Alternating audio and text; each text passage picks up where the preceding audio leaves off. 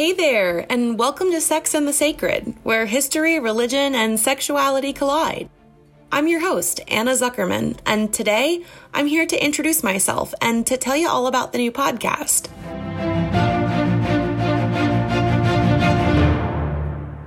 So I'll start with my disclaimer. I have no idea how to podcast.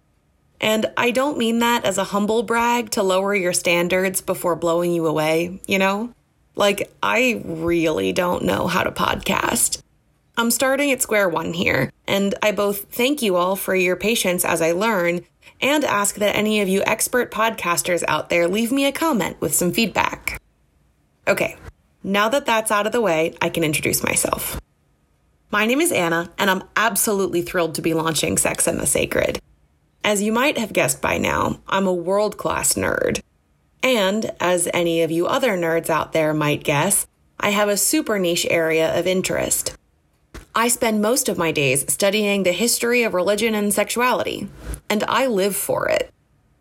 I just completed my undergraduate degrees in global studies and history, and wrote my first thesis on Pope Gregory the Great and his relationship to Mary Magdalene.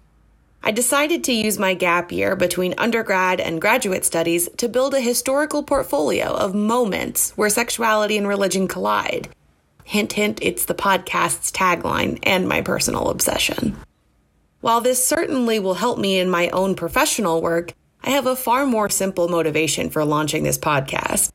I just really love this stuff, and I want to share it.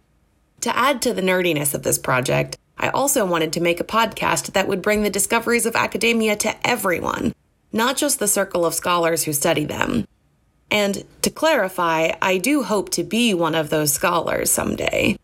I just have this bee in my bonnet about needing to share history with everyone, not just students and academics.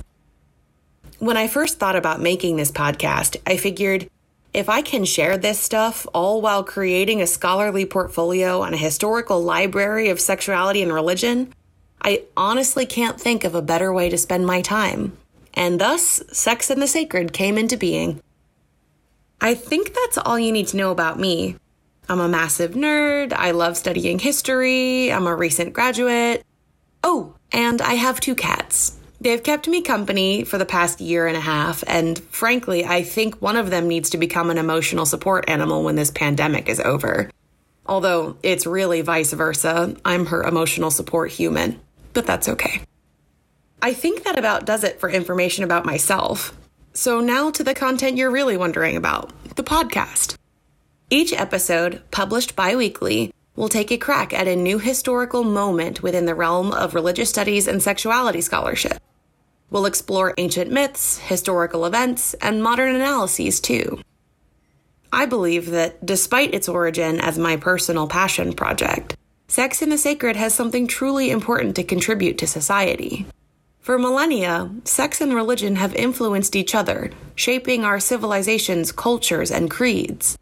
Making the effort to learn about our history and how the history of religion and sexuality impacts our lives right now is essential for us as modern, globally minded people. And this podcast can help facilitate that conversation, all while learning about historical intrigue. Now, if you've never read The Da Vinci Code by Dan Brown or Melissa Wilcox's new book, Queer Nuns, you may be wondering how much material I could possibly have to offer you. Luckily for us, the historical study of sex and religion is a quickly growing scholarly field, so there's plenty of material for us to cover. Together, we'll cover every era of human history and as many civilizations and places as we can. Additionally, the variety show style of the podcast will ensure that we never spend too much time in one place. This comparative approach gives us a fairly straightforward way to connect all of the cases we'll study and create a bigger, more global and historically inclusive picture of what the intersection of sex and religion really means to our world. Well, that just about does it for this introduction to the podcast. There's just one more thing I want to tell you about, the website. In bringing academia to the public forum, I want to give you guys access to all of the amazing things current scholars are doing. After each podcast episode is published, you can head to www.sexandthesacred.wix.com to check out the show notes. Each article will include the citation information for all of the scholarly works referenced in the podcast episode, plus any further resources that I can offer to you, should you want to pursue the topic further.